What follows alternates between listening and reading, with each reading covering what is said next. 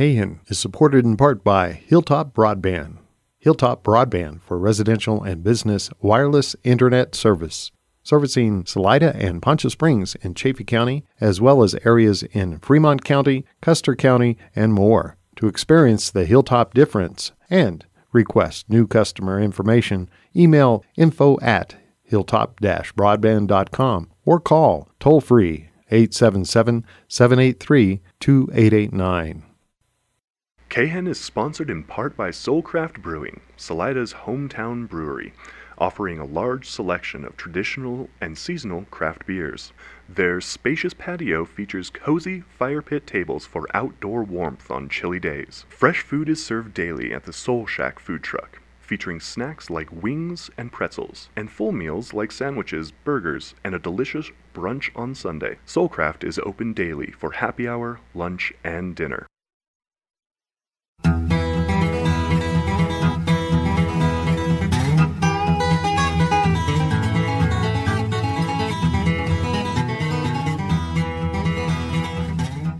Welcome, friends, to another edition of On the Rails with me, your host, Forrest Whitman.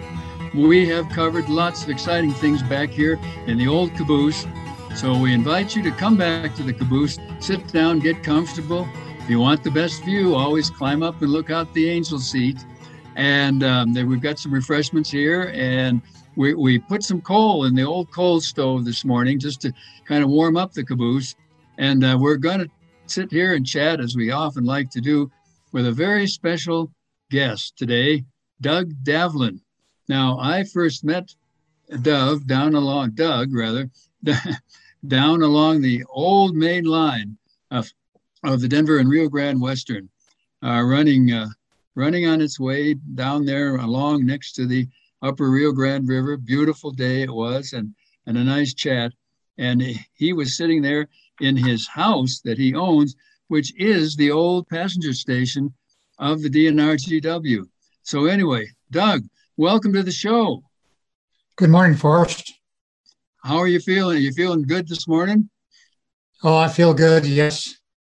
I'm feeling good this morning myself. Well, you live in one of the most interesting places in all Colorado, an actual passenger station from the Denver, Rio Grande. It's on the branch that goes, well, eventually it gets to Creed up at the top, and that's why they built it, of course, was during the big silver boom there.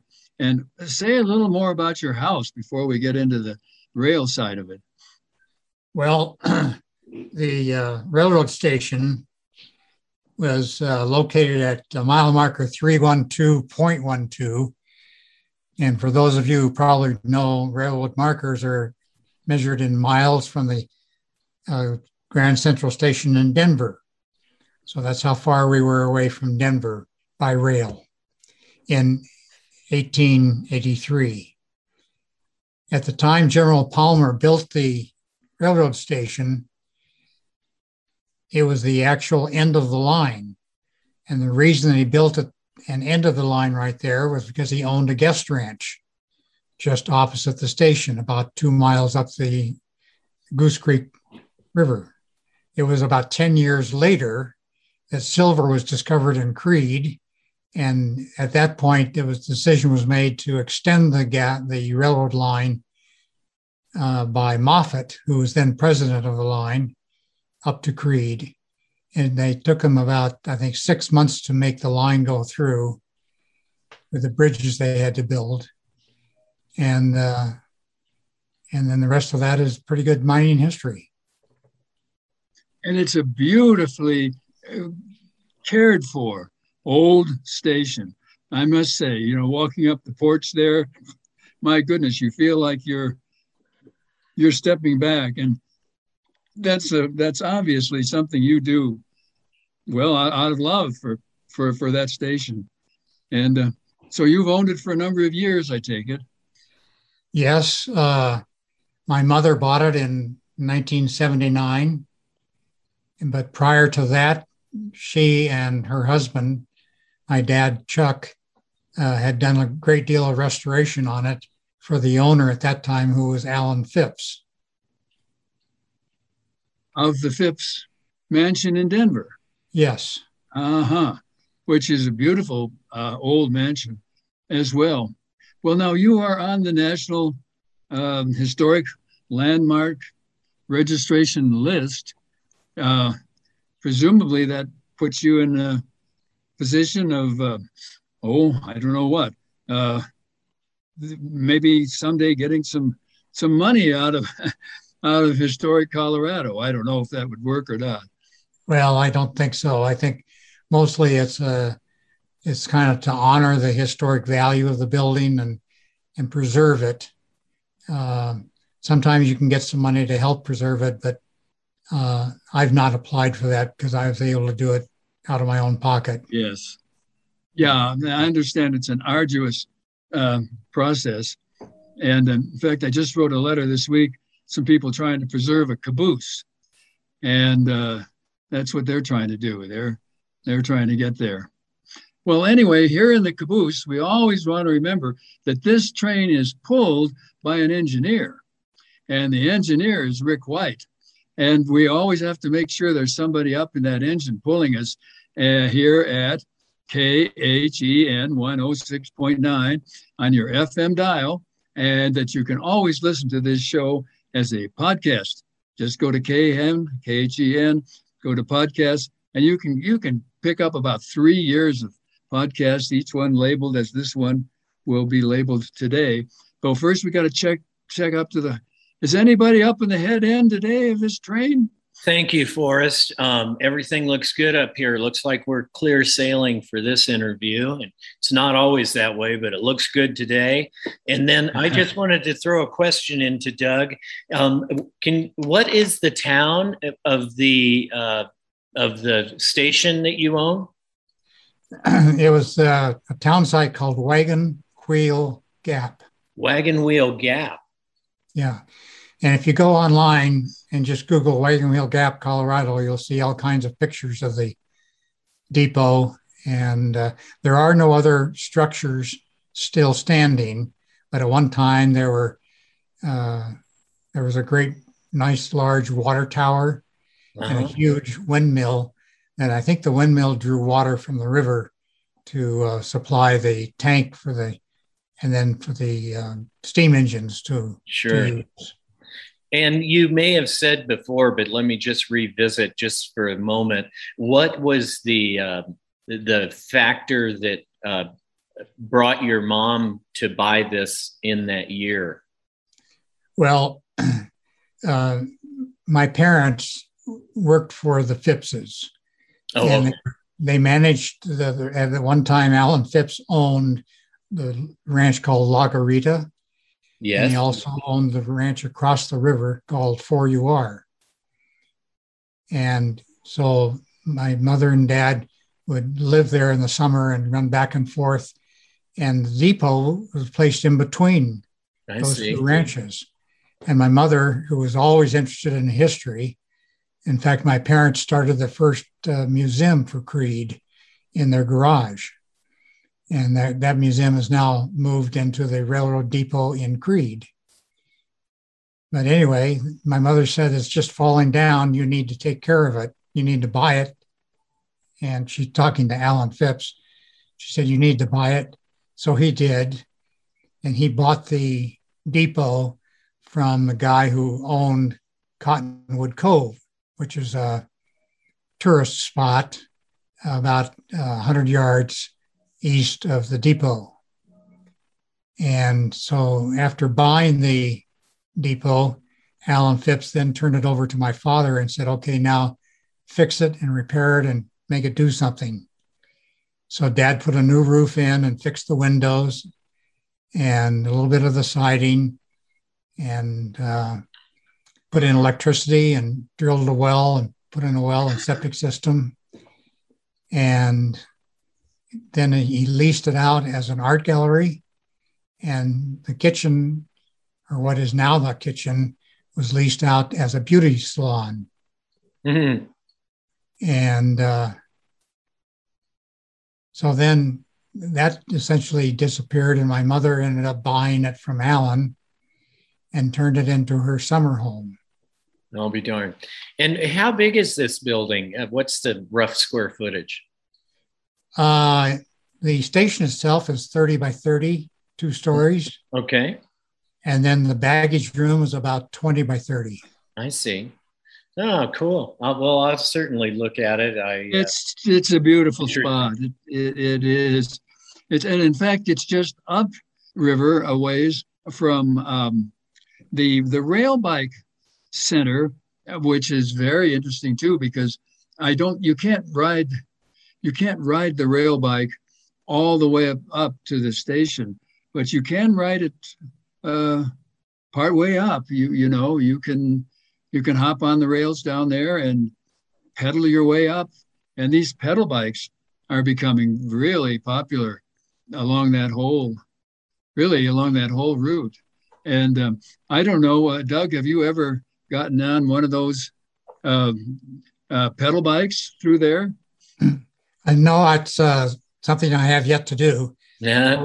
I can tell you that I'd recommend you get in at the station and go down to South Fork because it's downhill. Yeah. Otherwise, you're pedaling uphill. I saw something recently where that's closed for the season already. Somebody caught the last ride, and we had an interview a few weeks ago with the gentleman who had put this together. One kind of achieved the right of way to do it, and the other guy is the developer of these pedal bikes. And there's only one setup in the West right now. Then they are very interested in our Browns Canyon National Monument. And it was a very, very good interview. And how many miles away from your railroad station home is South Fork? 12. 12. Oh, it's close. So we get to go down. When we go down, Forrest, we'll visit this guy too, huh? Next summer. Okay. Next summer we'll do it. Well, and that's such an interesting history for your station, and for folks just as they drive by on their way to Creed. And yes, the pedal bikes, that's closing a little earlier than I thought. Although we're starting to get a little snow in the high country, and if you want to do it, any of these places, now is the time. But we also, I was so impressed by seeing Doug's maintenance of way vehicle. Now, what are those speeders called these days? Well, basically, the organization that tries to get away from using the word speeder. All right, I'll try myself. A reckless maneuvers on the rails, and they don't want that image. So they're just motor cars. They're usually track inspection cars, because they usually carry only 2 people. And what would happen is the station agent or somebody like him would take his motor car out and inspect the track prior to a train arriving. And if he noticed anything that needed correcting, he'd come back to the station, and then they send out a work crew to address any problems that the track inspector saw. The old timers all say that they found a lot more cracked rail that way than is found with the current electronic Spies company electronic. I think I'm saying that right, where they run an electronic device over the rails and to see if there's any particularly metal fatigue. And I don't know how metal fatigue even works, but I guess it's not easy to detect, apparently. Yeah. Mostly you'll see cracks, and sometimes you'll find that like the boulders roll down the mountain and land right on the rail and actually can break the rail or bend it. Mm. And then sometimes the ties get shifted, and the ties need to be set up so you need to keep the rails engaged. Have you talked to your listeners about keeping rails engaged? We have not. We've had several listener questions about that in regard to Glenwood Canyon, where the rails were underwater 2 or 3 times this year. We had a couple of listener questions wondering, well, are they still all right? How can they, run over them after I know they replaced at least a few sections of rail in there. There's all kinds of methods. They have extra bars that they can put between the tracks that can draw them together if they're too far apart. And they also have what they call spreaders, which will push them apart if they're too close together. So you can go either direction, but you always have a rail gauge. And because this is a standard track size rail, which is 58.5 inches from inside to inside. And I'm glad that you said that, because General Palmer usually liked to construct the Rio Grande Railroad as narrow gauge. It was. In fact, originally this was narrow gauge, and you can still walk down the track and find where the rails had been originally put on the ties. But then, because of the weight of the ore and the amount of ore that they wanted to get out of Creede, it was decided to change the whole thing to standard gauge. Nice. And Doug, what's the tolerance there? How much in or out? Well, if you look at the rails, if you look at the wheels on the rail cars, they're about 3.5 inches wide, and then they have a deep flange which keeps them on the rail. Right. Well, you've probably got a good inch one way or the other. I see. But if it's too close together, the flange will ride up on top of the rail. Sure. And then it could fall off. And then you do what they call a derail. Yes. Which is like crashing a car. Uh-huh. Interesting. Yeah, there, and to not to cry down contemporary practice, but certainly in the old days when you had a section house and a section gang, they knew where these things were likely to happen. They knew on really hot days where you might get a heat kink happening, or on extremely cold days where you might get a separation from cold. And so they were kind of on the lookout for their section of rail, which of course now these big electronic devices just go for, well, I don't know. I think they probably go forever. I think they probably go 24/7 up and down, isn't it? That's my understanding of what they do. I know when I lived in Rollinsville in the old caboose, why, we'd see them go by pretty much continuously. Even in the wee small hours of the morning, you'd see one of these rail inspection devices go by. I think they were manned. I'm not sure. I don't know. Have either of you guys seen those out there? Not me. Not I. Yeah. I can't believe anything would be unmanned on the rail. Yeah, I don't. I can't either, to come to think of it. No, they must have had a crew out there. Of course, now with continuous rail, my goodness, each rail segment is what, 1/4 mile or so, something like that. It's a long segment. And so they'd have to go over that long segment. Now, you're, okay, I'm not going to say speeder. I am going to say what's the correct word? What's the word you like to call them? Just motor car. Just motor car. Now, your motor car, what year was that built? I think it was built in 1940. Same year I was born. Good year to be born. Makes me older than you, Forrest. Oh, by a couple of years. By a couple of years.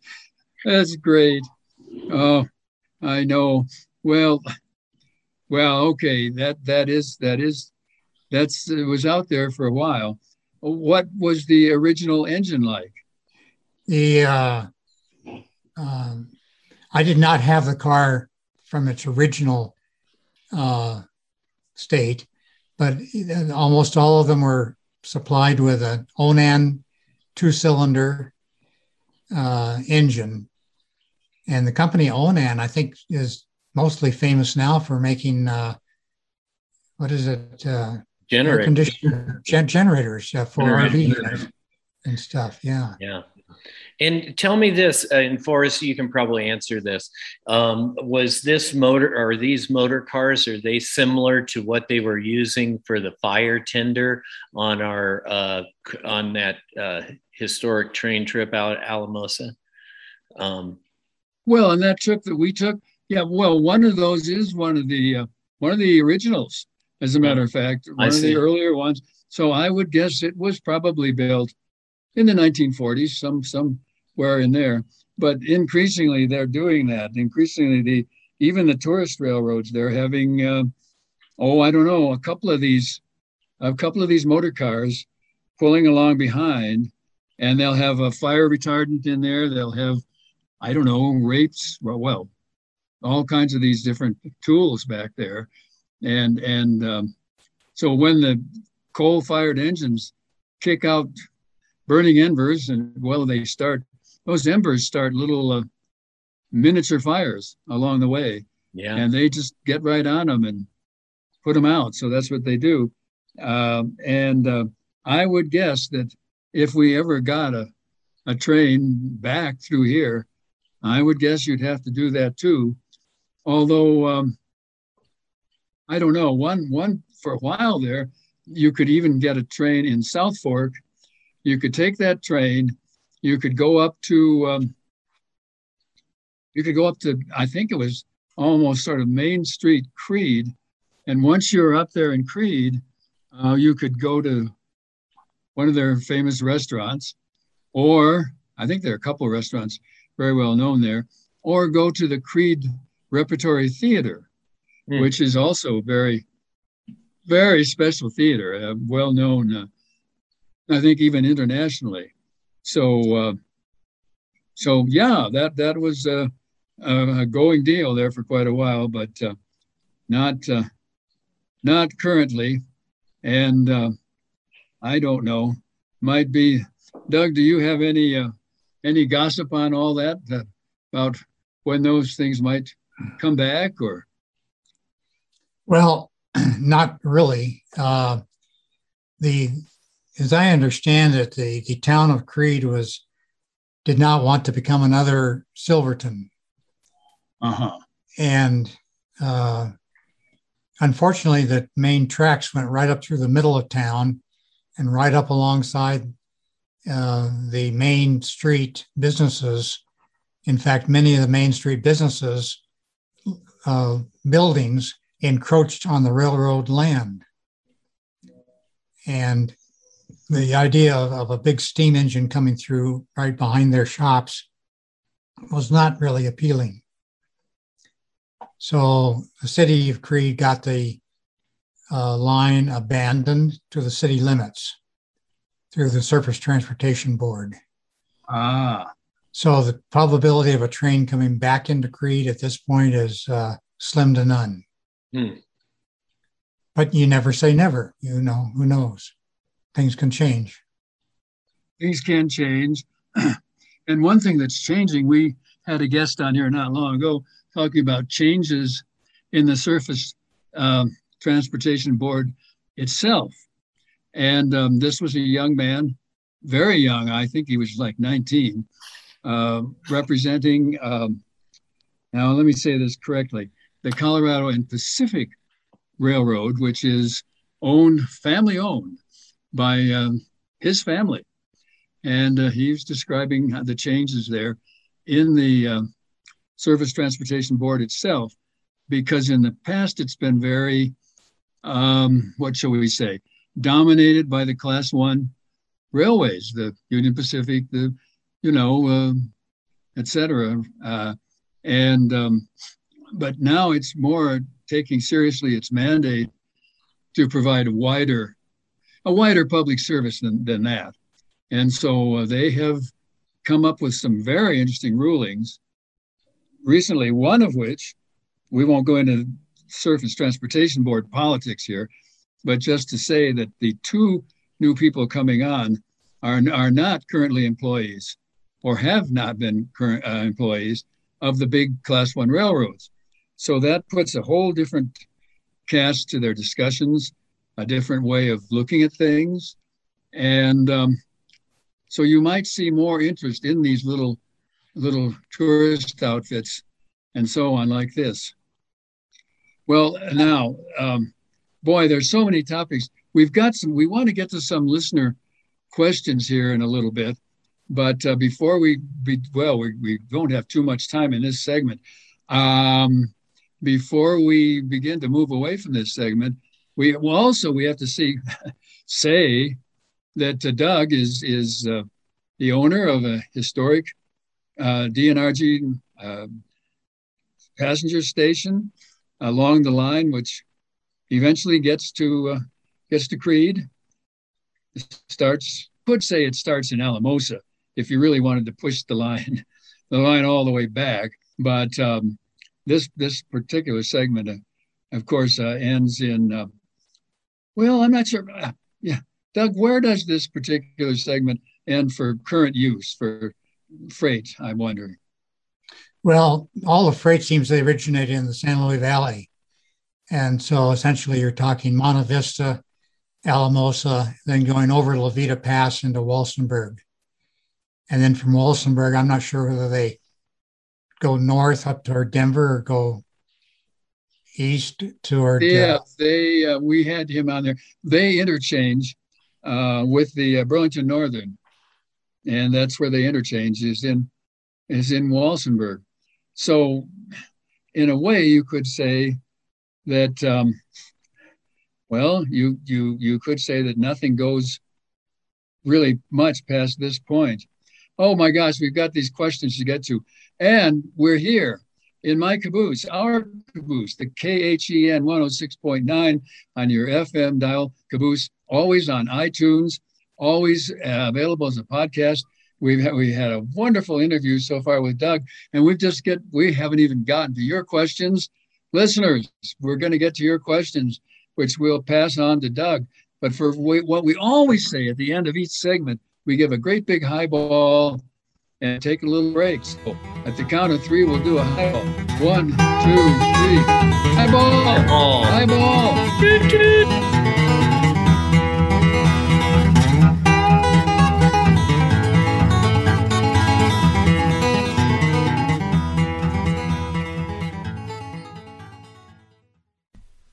KHEN is supported in part by Little Red Hen Bakery, located at 302 G Street in downtown Salida. Little Red Hen specializes in hometown fresh-baked bread, bagels, and treats, all made with organic and local ingredients. A full menu, including the wood-fired oven schedule and daily specials, can be found on their Facebook page at Little Red Hen Salida. KHEN and Little Red Hen, just two hometown chickens working to keep Salida, Salida.